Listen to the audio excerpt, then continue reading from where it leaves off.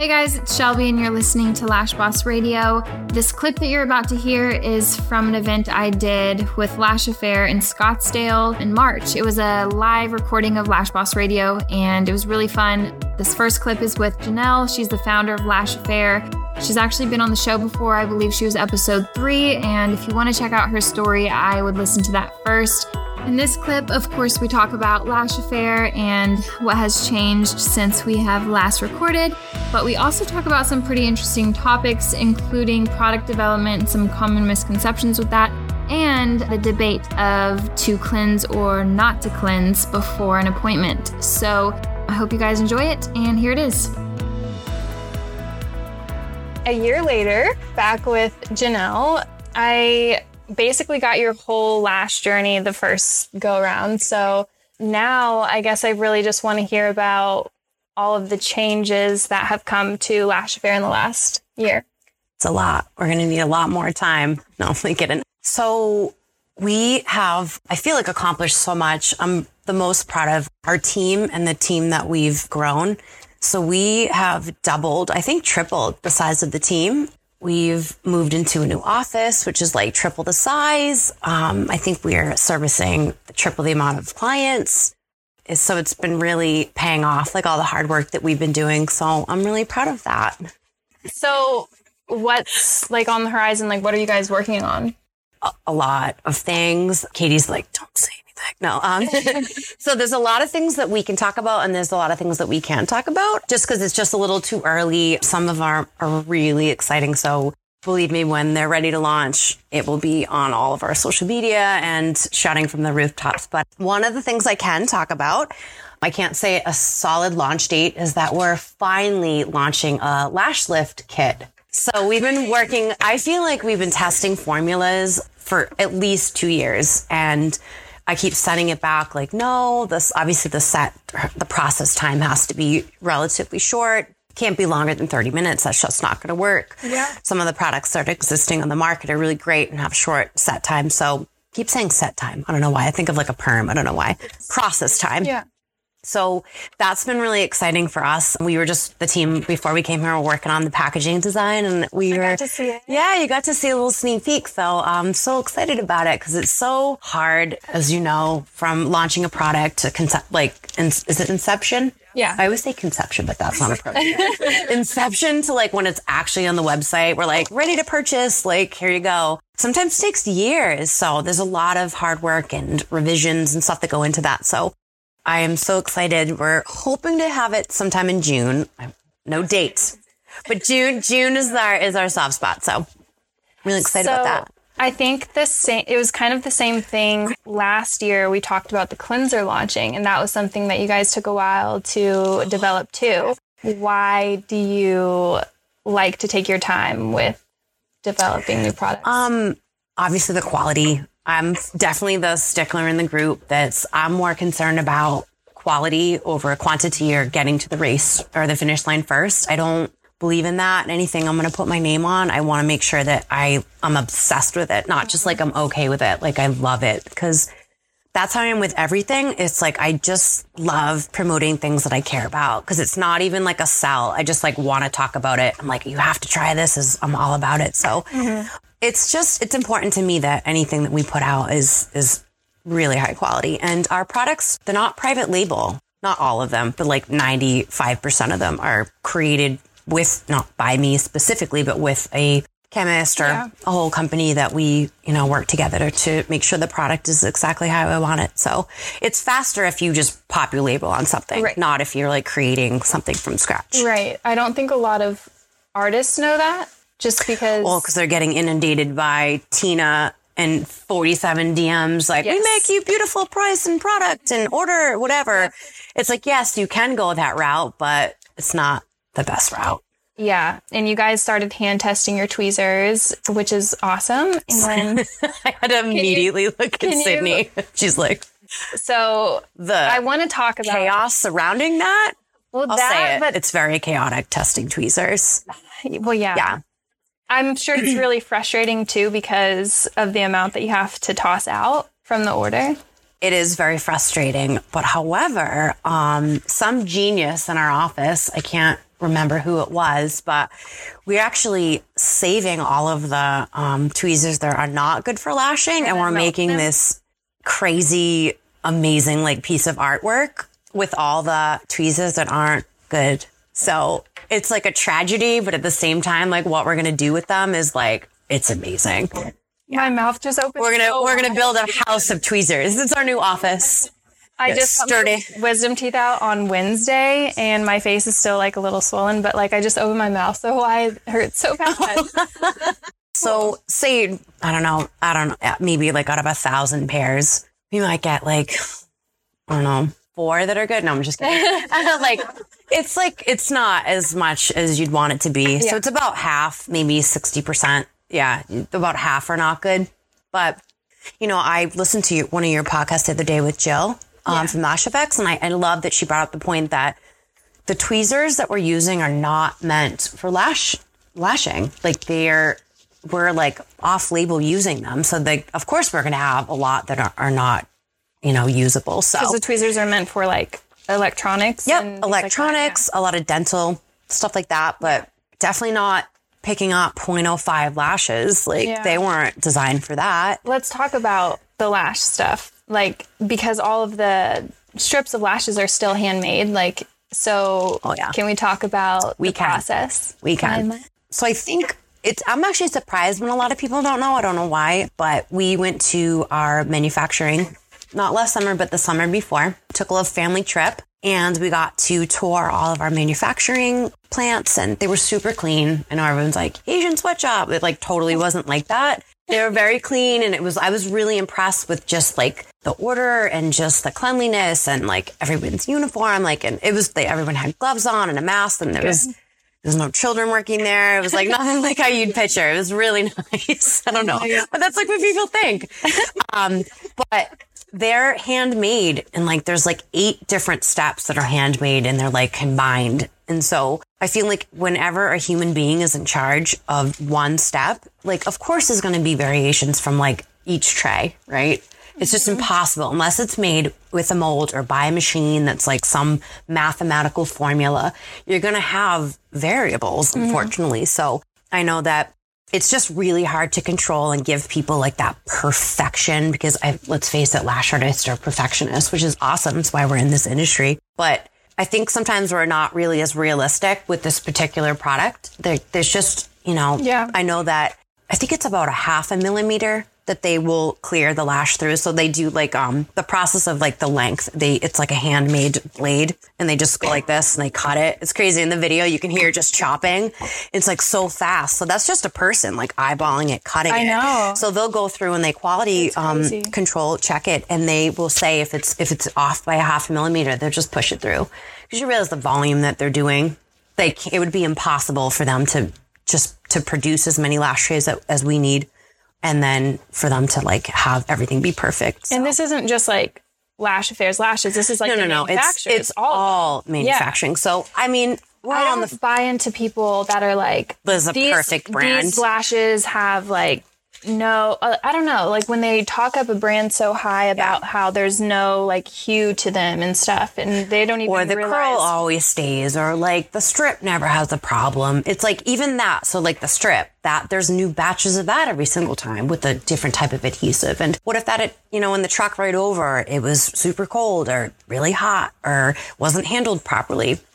I mean, these problems are minute. There's not like major disasters here. We're talking about tiny, tiny little problems. But we're in the forums and I see people say, Lashver's the best and this brand stinks. And then you'll have another person like Lashver stinks and this one's the best. So it's like, it's so personal too, where I don't think any brand is perfect. We're definitely not. But I know that what we do to make it right is how we handle it. Right. Call our customer service. We're available over 100 hours a week.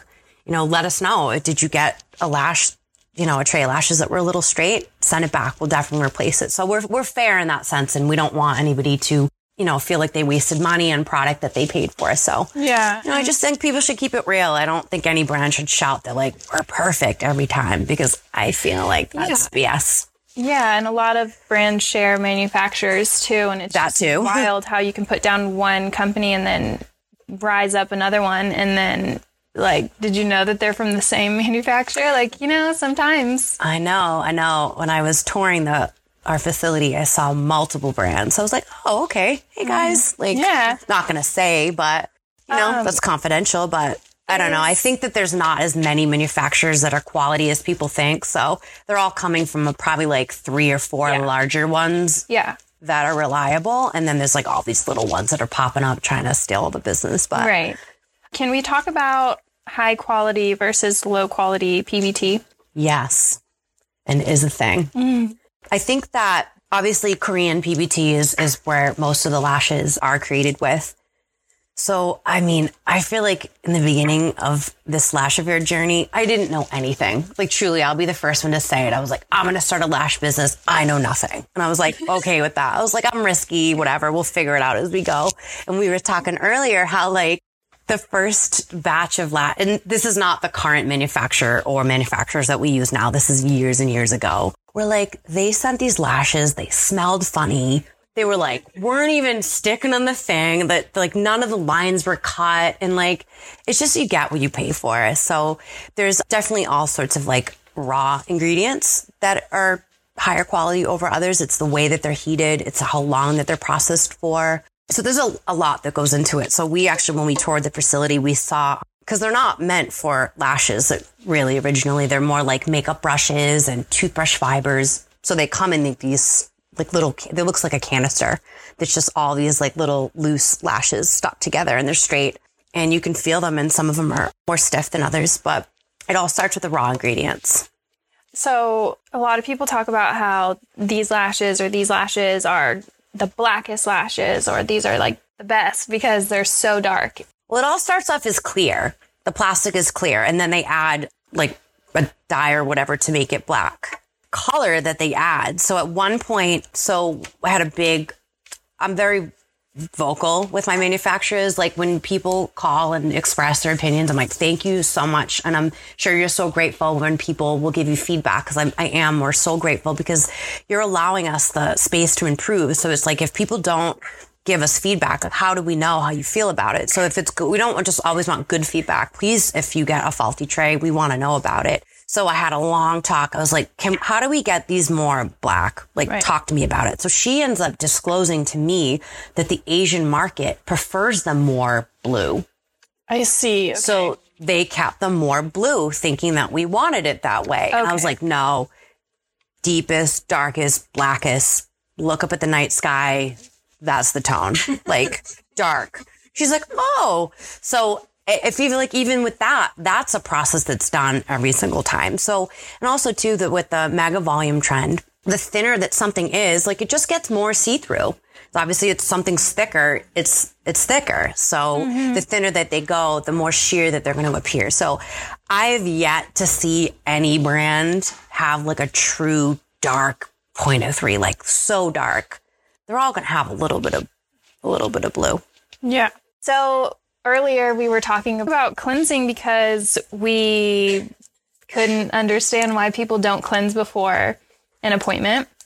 I still don't understand. I need somebody to help me understand why. So the argument that I see on the other side, like why people don't cleanse their clients before they start like a fill or something even, is because they want more lashing time. And to that, I say like, but if you cleanse them, you're going to have better retention. So then when they come back for their fill, you are going to have more lashing time because they're going to have more lashes on, right? Yeah, you genuinely look confused because it's confusing. So I'm with you. She's like, what? I don't know. I feel like in the beginning, we didn't know anything. It was all like when primer was new, everybody used primer, where it's like, I take the stance on primer because I know some people will be like, don't ever use primer. It's a hard no. I don't really think anything really works like that. I think you have to assess the texture of your client's lashes, their skin type, how sensitive they are. It's like every single client should be treated differently. It's not just no primer for everybody. Because what if you have someone that's the oiliest skin you've ever seen and the oiliest lashes? Why wouldn't you prime? Tell me why. Like, of course, that's an opportunity to prime. So I don't think anything's a hard no, but I think with cleansing, it's just a better way it's a little bit softer. So, obviously primer it's alcohol based. So that isn't great to do on someone that's dry every single time. So I think cleansing is great because it cleans the whole orbital area, and it's just cleaning your canvas to then have just an easier application process. So, and then also too, I always say that that's a great opportunity to, teach your clients about the product, have them smell it, then they know how it feels. And then it just gets them into good habits of like, you're obviously doing it prior. And obviously when you're doing it, it's a much thorough job. Like you're getting in there. It's just a better angle too, right? Yeah. So you show them and they feel it. And I feel like nothing feels better than after like you cleanse like the lash line and really get in under there. Yeah, so I love that. I don't know. From everything that we know now, I really don't understand why somebody wouldn't do it. Yeah. Well, at my salon, I try to teach the girls like how to think, right? Like when I'm teaching them lashes. It's very kind of you. I'm trying to, instead of saying, to learn like, them. Use this adhesive when you see that, it's this humidity in the room. Like use this adhesive at this time. Like I want to teach them what to look for when they're working, so that they know like, oh, well, I need to grab a little bit more adhesive, or maybe I need to hold my isolation a little bit longer, right? So I'm trying to teach them how to think more so on their own. And so, I don't know, I'm really big into psychology and how the brain works and how to make things stick, right? And it's just repetitive. And it takes what they say 7 touches for sales? Oh, now it's up to 12. Yeah. Oh, thank you for the update, Cutie Hurst. So I believe it. So yeah, I mean, how many times you have to reach out to somebody and tell them the same thing before they start to make it a habit? So they say 2 weeks of doing something or undoing something for you just to get into a good habit. So I think you as an artist, setting the tone in the appointment, I cleanse, you should every night. It just doesn't. And plus all the oil buildup and, we sell aftercare. I'm a mascara gal, will always be. I'm never throwing it away. I'm not no, mascara. I hate that. Of course I don't have it on today because I lost it random, but I wear bottom lash mascara every single day. Yeah. I think it's more important is how I remove it. Yeah. Than actually putting it on there. Right. Because I have great retention because I clean my lashes all the time and I just make sure that the product during the time of application is not interfering with the bond. Right. Because that's really when it happens. If you have gunk on your lash and you go to put a lash on, there's a surface blocker. Of course, it's not going to have the great retention that you're looking for. So you can do the things, in my opinion, you can wear, the mascara on the bottom, occasional liner on the top, just take it off. Yeah. Especially the days you're getting your lashes done. Yeah. So kind of in the same way that I treat my artists, I want them to treat their clients too. So when we're seeing a new person for the first time, when we're cleansing, we're talking about the cleanser. Exactly. And it's really easy to So it's your consultation process is strong. That's something we, as you know, you were a trainer or educator for us. And I think that's what sets apart good artists too, is you have to have a strong consultation and it starts from day one. Set the tone for them. This is a serious commitment. They're spending good money, I'm sure. Your prices are the way that they are because you're talented. So you just want to make sure that they're understanding what you're doing. Why does your service cost so much? You don't want to explain too much, but you just have to let them know sort of the ins and outs. And I think that home care or aftercare is a huge part of that. Yeah. We always say it's 3 parts. It's the product, which we got that for you. Yeah. It's your technique, your skill set. You can get that. And then there's their part. They have to clean and they have to, they can't sleep in their face. They can't be rubbing their eyes and wonder why. Yeah. We try not to rattle off all of these things to them because there's a lot that goes into taking care of your lashes if you think about it. But we try to do it when their eyes are closed and when we have that time with them where we know that their brain is going to pick it up better versus when they're ready to leave and they've already seen their lashes and they're ready to pay and get out. You're not going to just be okay, and don't do this, don't do this, don't do this. So we talk to them about cleansing when we're cleansing. We talk to them while they're experiencing it too. It resonates a little bit more because then they're smelling it, they're feeling it, you're talking about it. So it's good. Yeah, I just, there's a lot of things that I either bend the rules on or I don't have blanket policies with our clients either. We've had a really good, run with our clients and not treating them like robots, or not acting like robots ourselves. And just, I don't know, I see the way that some people encourage other artists to talk to their clients or like fire their clients for like their dog died and they couldn't come to their appointment and they're getting charged a late fee or something. Like I don't have blanket statements and blanket policies for my clients. And it's good to be firm, but it's also good to be human. Yes. So I think, and that's why we appear to be like 1000% like firm because we have our policies like on our website and our email and like reminder stuff. But when it comes down to it, I'll tell a client like, hey, our policy is this, but I'm going to waive it for you this time. And 9 times out of 10, that client is so grateful and they're definitely coming back and to probably us. Won't do it again. Yeah. They'll respect really you. Happen. Yeah, exactly. Because it's mutual. People think that it's like, oh, they're going to do it like all the time now. And it's like, no, actually they don't, because I have 2 salons full of clients and that's how we handle stuff, you know? So I don't like seeing like bad advice like that. And like, I don't know where I was going with that, like the blanket statements, but like, I don't. We need some clarity on why people don't cleanse. So maybe we can, maybe people can chime in during the Q&A portion of this. Or like that's something like that is a hard yes. Like I have to, you do need to cleanse before every appointment. That's how it is. Other things I'm more than. And I think that it's the artist that should be doing it though. Yeah. Which that's the part where we were talking about that earlier, where they're like, "Oh, I'll just send them to the bathroom and do it." They're an adult; they know how to trusted. cleanse. Not in a bad way, but they're not going to clean it the way that you would clean it. And it's like, why don't you just do that for them? It's for you, essentially. You're just making sure that your workspace, your canvas, is clear for you to apply lashes. So, and at the end of the day, this is a luxury service, and like it takes. We were joking around, like. I think it takes, 2 minutes to cleanse? It's not like it's a 15-minute process. So I don't get that we need more time for lashing. Yeah. Like your lashes will go on better. I don't know. Yeah. I still don't understand. I think it's lazy. I do. I think agree. people are lazy. Yeah. Said it. Said it. You're lazy. Okay, cool. Well, do we have to end on that note? Let's end on something nicer. So I stick by that. Like in my experience, like they can't be trusted. Like I don't think that they're going to get it properly. Perhaps your clients do. They're all clients are different, but I don't know. Yeah. But at the same time, she's a solo artist that like she knows her clients so well and she knows like to tell them like, and she knows how to talk to them. But I don't know, like in a space like mine, I don't know all of my clients. And I also don't know how my artists are like, are they being like that to all my clients? So maybe it depends, but like I would say the safest thing would be to just cleanse everyone before you start their appointment. I don't know. I just feel like it's just part of the service. I don't know. It's not like extra. So maybe it's just the way you think about it. Okay. I don't know. I'm not backing down from that one. I say cleanse hard. Often. Cleanse hard and often. Okay, cool. Well, not too hard. You want to shake things up a bit. Well, thanks for being here. No, thanks for putting this on. Yeah, I'm so happy you came. I was telling the girls, I was driving to work today. I was so happy. I was like, I felt like I was drinking before work. I'm so happy that you were coming, and we used to see each other so much, more than we do now. All right, this next clip is with Allie Lilly. She's a lash artist in Scottsdale, Arizona, and you guys probably recognize her as Lash Anarchist on Instagram.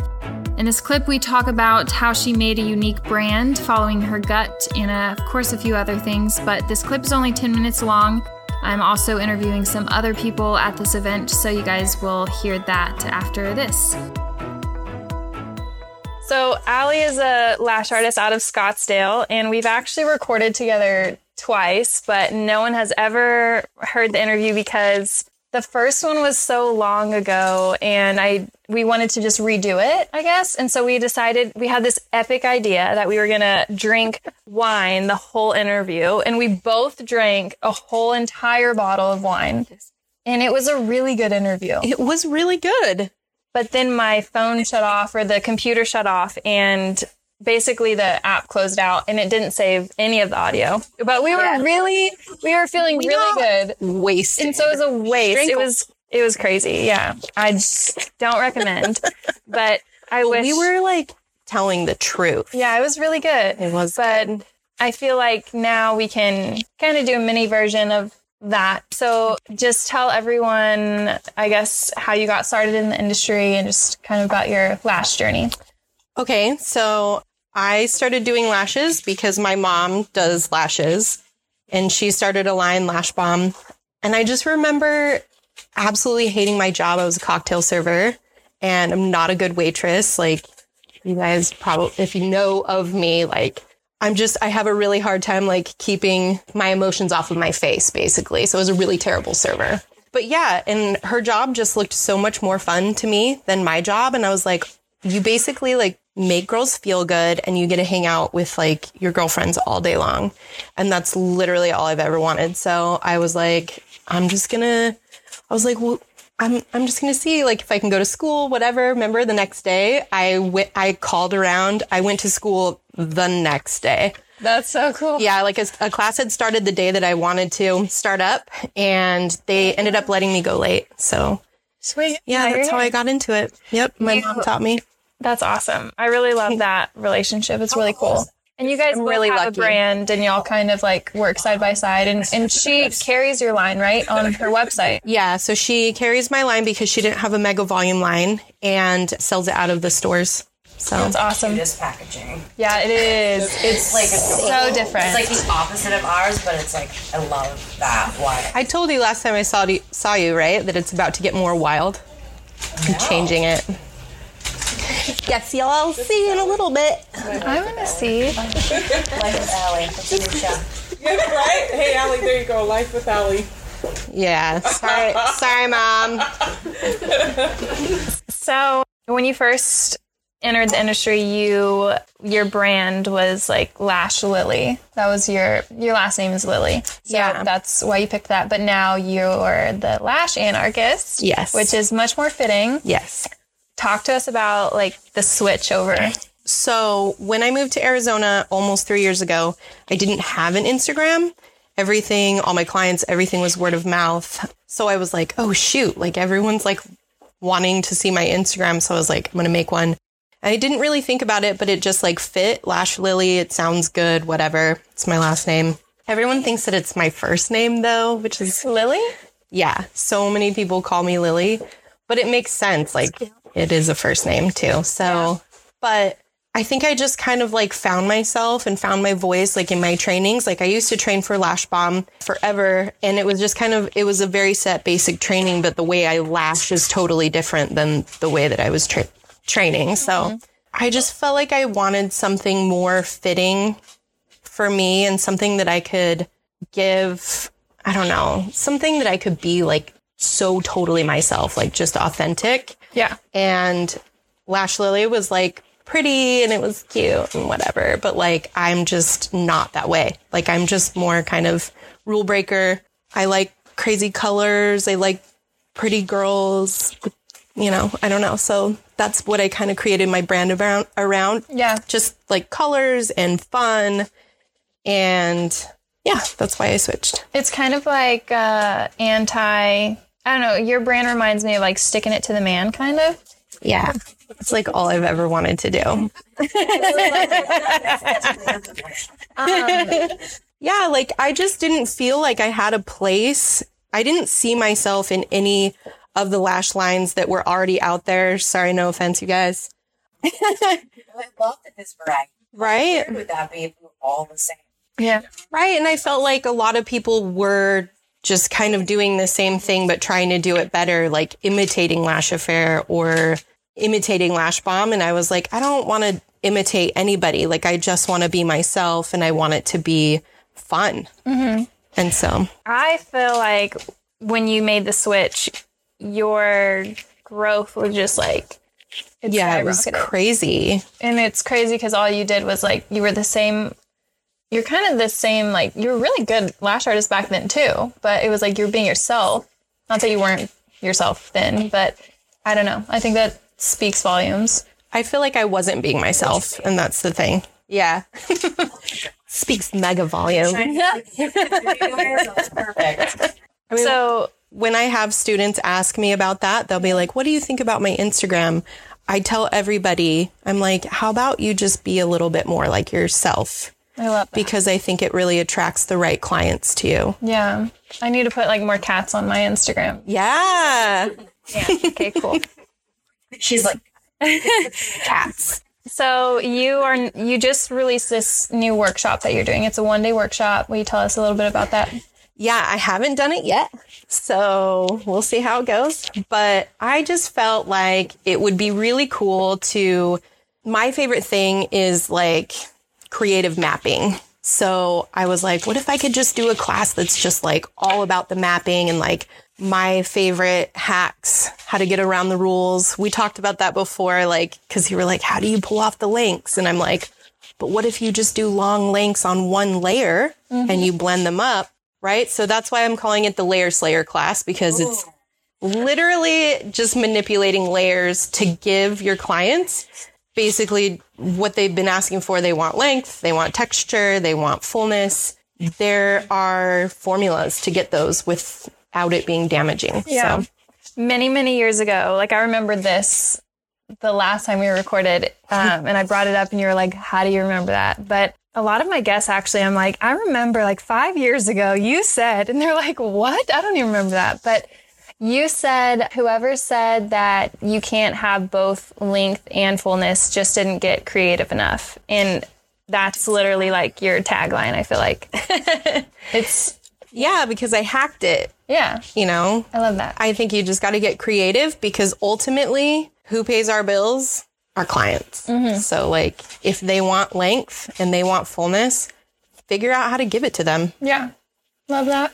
She's going to have her own episode. It'll be long. One probably. day. It's coming. One day. Why It's didn't just- tell this story? Oh my God. We went live afterwards too. Yeah. I Drunk. deleted it after. She deleted it. I was laying in bed, the room was spinning, and I was like, should I really have that up there? Like, what did I say? Is that okay? And I was like, I just need to take it down. I can't do that. But I thought it was hilarious. yeah. Yes. Love Flash stories. Exactly. Yeah. That's what we were trying to New do. series. Thank you. I keep thinking we should just do that. Just like interview people drunk but live. That would be so fun. No edit. Okay, cool. Yeah. I know. It'd be so fun. I feel like I'm best when I'm drinking. Sorry, Mom, again. I am too. Well, that's mean. I used to be a bartender, and people lot of used to tell me anxiety. that. Like, It's fine. I was like, was I mean? Like, they're like, you're so nice when you're drinking. And I'm like, wait. Like, was I mean otherwise? Yeah. So I'm like a mean, sober person. No, I am. I get grumpy. I'm like really strict with my clients. That's what I was saying, like with like The cleansing thing. the cleansing. Yeah, like I don't want to do it. I feel like take care of it before you come in. And that's why. So, and if they're really bad at it, I'll definitely like tell them. I'll be like, Yeah. you need to clean better or whatever. And maybe I'll show them how. But Retention is good. yeah. But they all clean themselves though. Like if they have dirty lashes, I'll be like, go to the bathroom and clean your lashes. Okay, so this next clip is with Brittany Jordan, who is the owner of Arizona Beauty Co. in Phoenix, Arizona. She has a really successful salon with employees, so we just chat about ownership, and I really enjoyed hearing her perspective on it. It's just about a 7-minute clip, so I hope you guys like it. I feel like this is a challenge how fast I can answer this. So, Brittany, you are a salon owner. Where's your salon? It's in Arcadia. It's called Arizona Beauty Co. And how long have you been a salon owner? So I opened that brand in February of last year. And prior to that, I was mostly doing lashes and microblading under a different brand name. So, what would you say are some of the biggest struggles that you faced whenever you expanded? I would say, I think that the most important thing is to have realistic expectations. I think a lot of times people just enter into the industry and they think that it's going to happen overnight. I know that I personally and a lot of the people that I work next to and have talked to sacrificed a lot to get here. And so there's a lot of early mornings and late nights, and it's not glamorous until it is. And so there's this thing that says, like, don't judge, you know, like, don't judge where you are compared to what you see other people doing, because it was ugly for a long time and people don't see that phase. And I think Totally. It's still my ugly face. Totally. I literally will tell everyone in my training courses, and I will say I have been homeless. I have struggled. I gave up everything. And I think that I wasn't houseless, not homeless, on the corner, but I think that, those were the sacrifices that I had to make in order to afford those first months on my own. So what would you say to an artist that wants to open a salon? When do you know that you're ready? And I guess I just see a lot of people they aspire to be a salon owner so badly. Mm-hmm. And I'm just don't do it. Yeah, I totally know what you mean. It takes a specific type of personality. I tell my girls that, working with people is so much more enjoyable. Yeah. And if you can find the right situation and find the right home, that's just as rewarding. And there's an ego trip, I guess, with saying you own your own business, but then there's not, because I see people that do whatever they want whenever they want. And there's two sides of it. So I would say the number one thing I would say is, from the very first lash or brow or whatever you're doing, be incredibly kind and warm to people, because that's what will keep your doors open. Things are going to go wrong. You're going to have bad months. Things are going to happen to you personally and in your business. And you want people to buy you. I always say people buy you so much more than they're buying your service. And when things go wrong, you want them to have a soft spot towards you and what you've built. And that's what has kept the doors open for us. I love that. Yeah, I agree with that. When I first opened my salon, I thought I just knew everything, and because it was really easy for us to get clients just because the team was so talented. And then when I opened my second location, that's when I hit rock bottom, and I was I know absolutely nothing, and how have I been open this long, with even one salon? And then I had to I've just become such a better business owner because of it, just because I did struggle so much, and I had to really figure out, I had to get smarter with financial stuff too, but it's just so much that goes into owning a business, and it's just really cool to be a business owner. And that's why people want to do it, so that they can say they have their own place and they're their own boss. And it's so not like that at all. But yeah, so our very first event was Unlock Your Potential, which was a panel that we asked several people from different, we asked a salon owner, we asked an individual artist, we asked someone from the fashion industry what they feel is the number one quality that entrepreneurs have to possess. And you said that it takes a certain person to open a salon. So I'm curious, what is the thing that you think is the quality is that what you feel sets people apart that are salon owners? Well, I totally believe that your mindset creates your reality. And I think that when I'm advising people or helping people with their businesses, I listen really closely to what they say about their life and their adventure and their building. Because if you're the type of person that's I'm going to succeed and I'm going to help so many people, I don't care if you have $4, you're going to do it. And that's in my opinion, it's such a mindset thing and risk taker. Yeah. You can say you're a good person all day, but we lay at people's heads all day. We feel each other's energy, right? So yeah. I think that it's important that precedes anything else that you're going to do in life. So I would say that's the number one thing is being okay with changing a mindset if it's faulty. There's so many things you're going to have to audit as you own a company. You're going to have to say well, I really suck at that. I tell I'm okay. I agree with that too, because positivity is great, but also know when something isn't working. Yeah. Be realistic too. It's all right. It's not even positivity, right? It's not it's realistic. Yeah. You just said it. Yeah. Self-awareness too. Self-awareness is huge. Yeah. It was brought up. Alex is self-awareness. Yeah. It's also accessible. Mm-hmm. All right, this next clip is with Angie Tristan. It's a pretty short clip, just a couple minutes long. She's a newer artist out of Fountain Hills, Arizona, and she is fresh out of her first volume training with Lash Affair. And I just feel like the education now compared to even 5 years ago is astronomically better and more accessible. And I just wanted to hear from someone who's newer in the industry and her take on education. So we have Angie here, and she is fairly new in the lash industry. She just learned volume with Lash Affair. So how long have you been lashing? So I took my first course in November of 2017 when I was still in aesthetic school. So about a year and a half now. Mm-hmm. And how was your experience taking, your first volume course, and it was with Lash Affair? How was that? I actually fell in love with it. With my first course, I ended up feeling at a really high level and then left feeling discouraged. I could never do this. Like, I made a mistake and I spent all this money. But after taking the course with Lash Affair, and especially in the weeks after, they've really made me feel like a family with them, not like I'm just left on my own to figure it out. Mm-hmm. And they focus so much on the details of what I was doing, not just like, this is how you do it, now figure it out on your own. Right. How important do you feel like it is to train with a reputable company?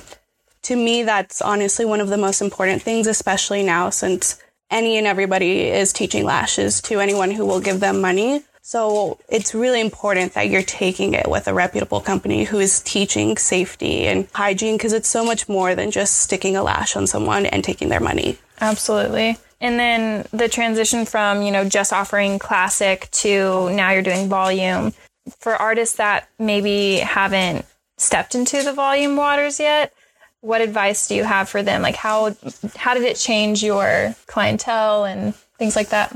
Well, I think with our industry specifically, like, it's growing so fast and trends are changing. Like right now, mega volume is a big thing. So, it's good to feel comfortable in what you're doing, but you also want to be able to adapt to what your customers want and not just saying like, oh, well, I know you want long and full, so I can only do as much as I can with this. So it's always important to continue education and learn more, because you're not going to continue to grow as an artist if you just stick to that one class you took years ago. Exactly. Yeah.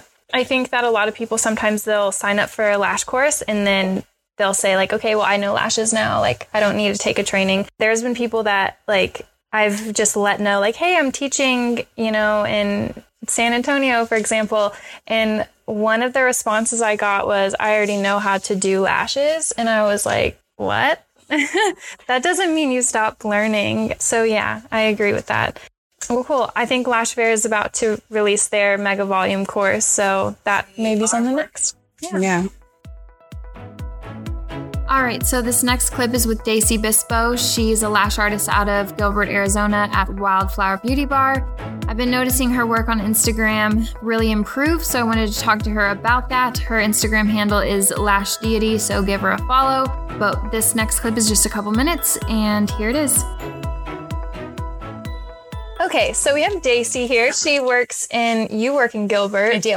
And you work at Wildflower Beauty Bar with Kendra. She's one of my good friends. And Mine too. I was talking with Janelle earlier about just how your work has improved so much. Thank you. Worked my ass off for it. So what changed? Like, what are the things that you've been implementing to contribute to that growth?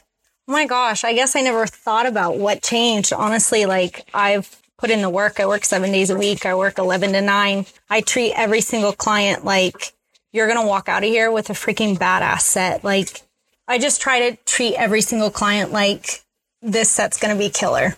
And I think that just shows practice and patience and persistence go a long way. But I've not done anything. I took Allie's class. I took Bree's class. And then after that, just kept learning. Yeah, and being intentional with what you're doing. Because if you're telling your client, like, this is what I'm going to give you, then you're going to be working hard every single lash band that you're making too. Absolutely. Yeah, be intentional. I mean, there's a reason why I'm using this many lashes for this natural lash, and there's got to be a system too on what you're doing. You have to know your end goal too. So I think before I really was just putting lashes on the proper way, but now I go into shaping and weight and everything like that. Yeah. And Wildflower, like the embodiment of you guys as a team kind of reminds me of how my team is too. And I just love watching you guys because it's so awesome to see women getting along and working together and lifting each other up and not competing with one another. Absolutely.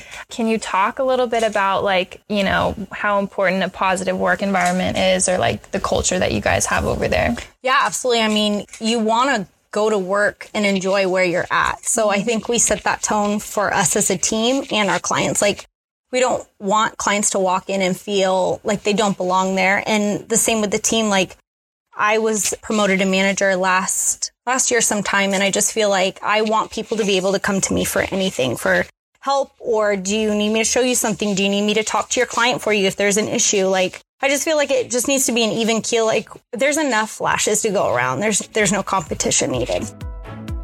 All right, so this last clip is from the Q&A portion of the live event, and Katie from Lash Affair is actually the one relaying the questions to me, so here it is.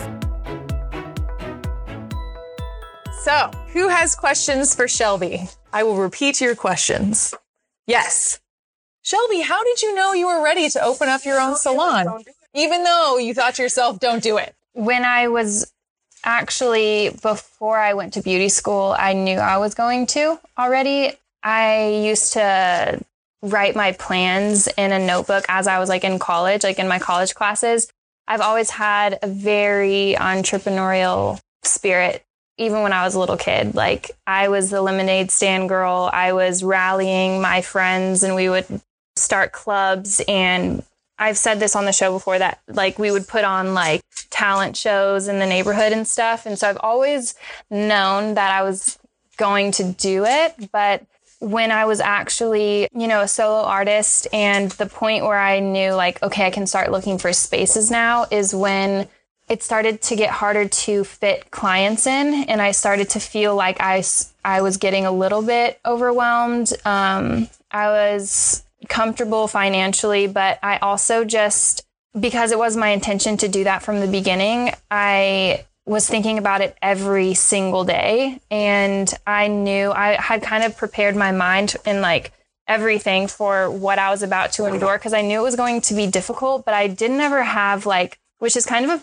good and bad thing, I didn't ever have like an inkling of doubt or fear. When people would say to me, don't do it, like salon owners, I would be like, yeah, you don't know me. So, and I wish that I would have listened more, just because they did have probably really some good insight, because I know now like what they meant. But yeah, it was just like I started to get really busy. I took a lot of classes, and I was really kind of like how Daisy was just describing, like, you know, she was really intentional with her work, and it wasn't just like applying lashes and just trying to make money. It was more about like the client's experience and trying to make sure every set that walked out of the door like represented me well.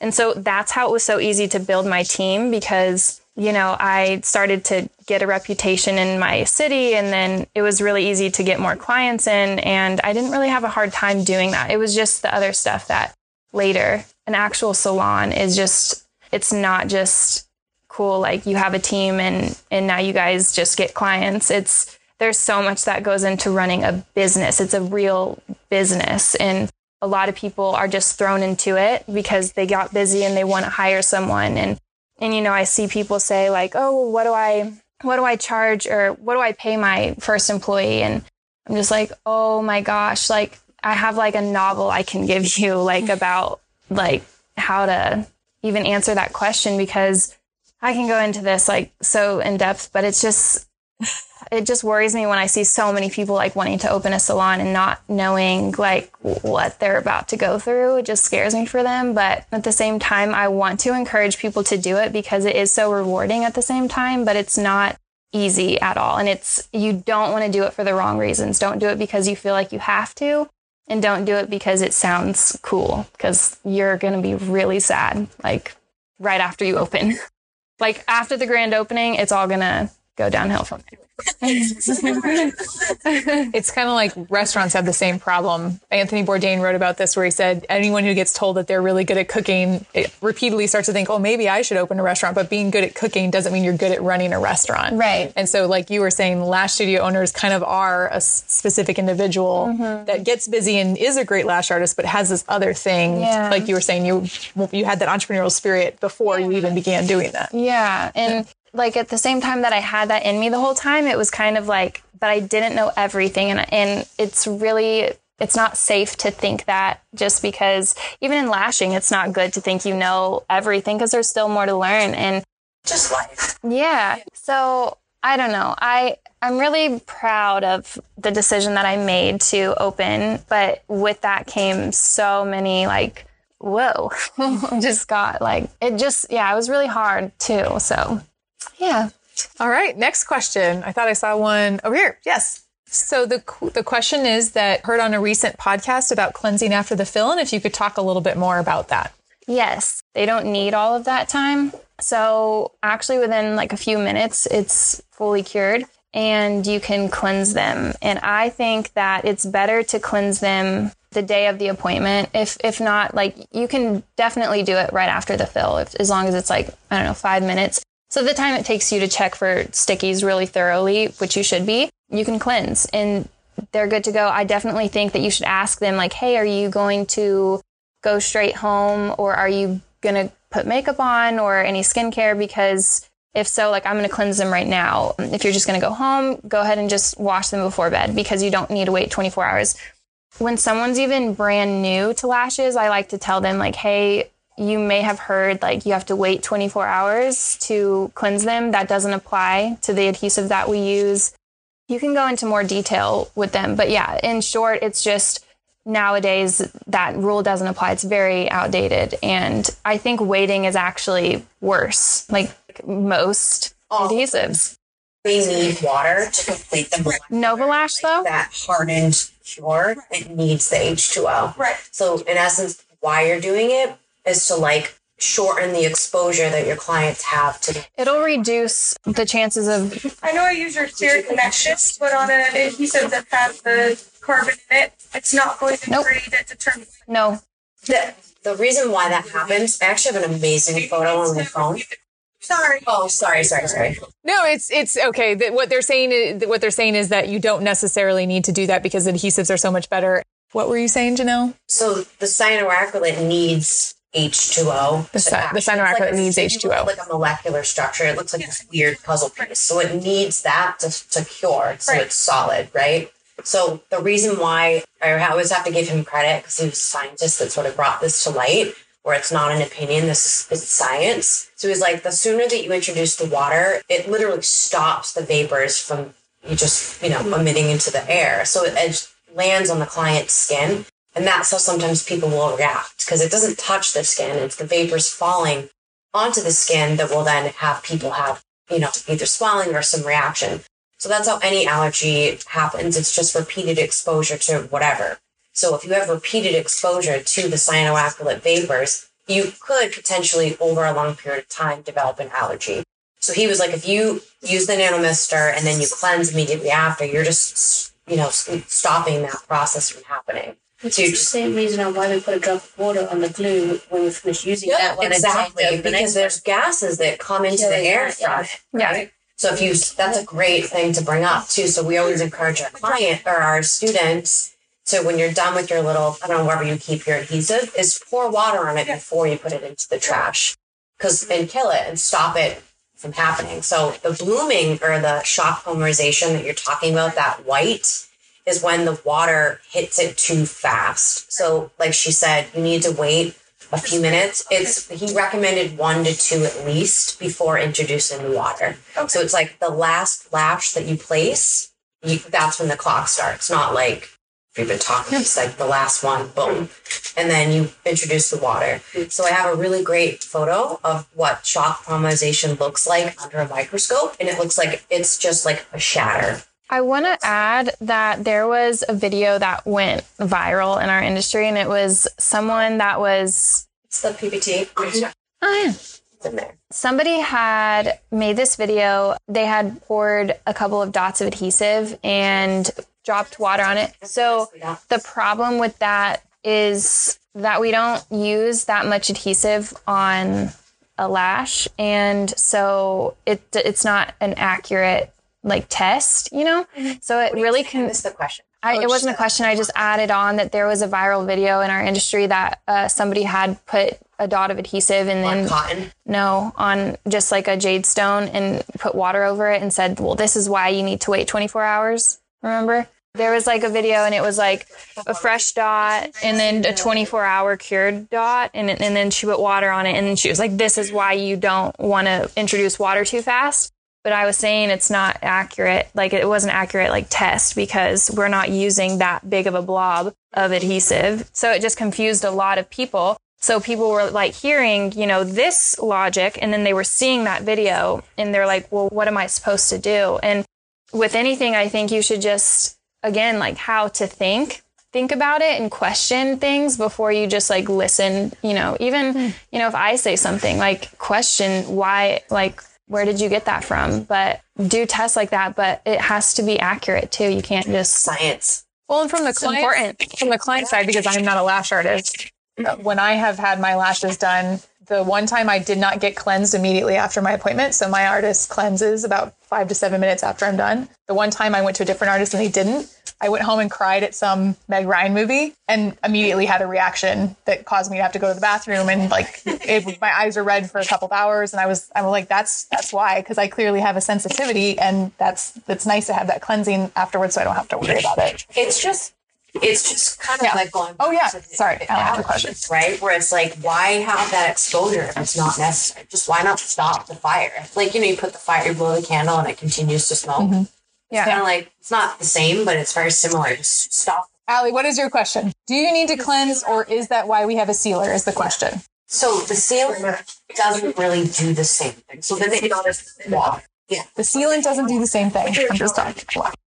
I want to say that Doug spoke on this in a forum. I read like a long thing of Doug. This is where I'm getting my information and reiterating. Is a chemist. He's the world leading expert on sandalwood. He's a big guru in the nail industry too. Like he knows a lot, and he goes head to head with people. This is from a presentation that he took. So he spoke about that product actually, and someone who was promoting the product and him were like disagreeing on it. We'll do it all the time. I'm sorry to tell you, Janelle. He had like a long explanation as to, I want to go find that discussion because it was like paragraphs of information. But the chemist, Doug Schoon, said no, to just do water. So I don't know. Yeah, so cleansing with a cleanser prior, it's just the water after, just straight water.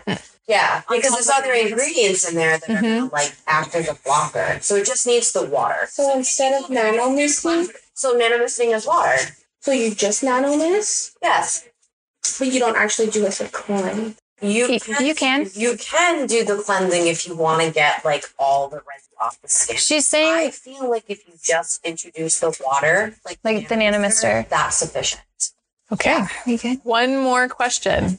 So the question is that if someone wants to be more known in the lash community but isn't looking to become an educator or to open their own salon, what opportunities are out there to be more high profile? A really good one is to compete.